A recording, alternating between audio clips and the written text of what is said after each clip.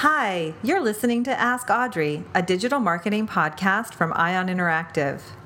Ion's Director of Customer Engagement, Audrey Ross, is a wealth of practical, hands-on knowledge when it comes to building an interactive capability in your marketing organization.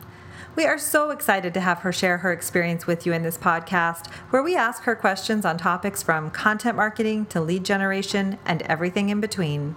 Now here's Audrey. Hi, I'm Audrey Ross, Director of Customer Success at Ion Interactive.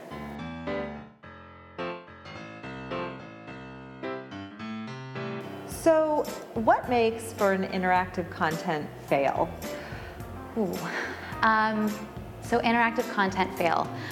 I would say that some of the sort of fail moments that I've seen have been when sort of going against what we traditionally think of in marketing, which is, whether it's email campaigns or paid search campaigns, there's sort of this philosophy and this culture around ongoing optimization and testing and not really putting too much of all your eggs in one basket. So I'd say that anyone that's getting into interactive content, sort of a fail moment to avoid would be getting too over-invested in just one thing and thinking that the success or failure of interactive content, or even that piece specifically, hinges on how that one thing performs in that one moment when you decide to take it live.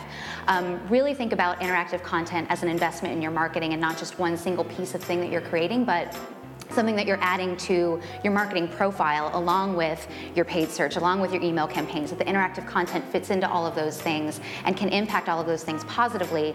But you have to think about where does it make sense to really start and have the most value and the most impact, and then just not being too upset if you fail, fail quickly, move on, try something else, and then see what other places in your marketing can have impact. That would be one area where I'd say, we don't like to see customers fail in that way, but to avoid that is a good thing for sure. Other interactive content fails, I think looking at best practices that you would follow with, really any type of digital marketing, ensure that you have message match and continuity from where those people are coming from and where you're actually driving them into the experience. If that copy, if those visuals are not tied together like they would be with any other campaign that you're doing, then there's going to be, some negative impact there. So think of your interactive content like you would with anything else, that it needs to be cohesive, that it shouldn't be all tied to one specific thing, pass or fail, and just keep trying, keep optimizing.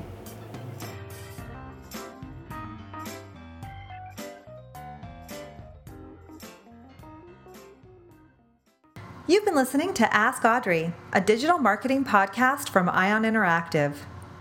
If you'd like to comment on today's topic or watch the video, check out our Medium publication at medium.ioninteractive.com to find each of the Ask Audrey video episodes.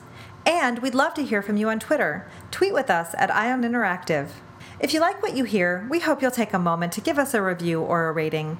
And we know you don't want to miss an episode, so please subscribe to be notified when Audrey has more marketing advice for you. Thanks for listening.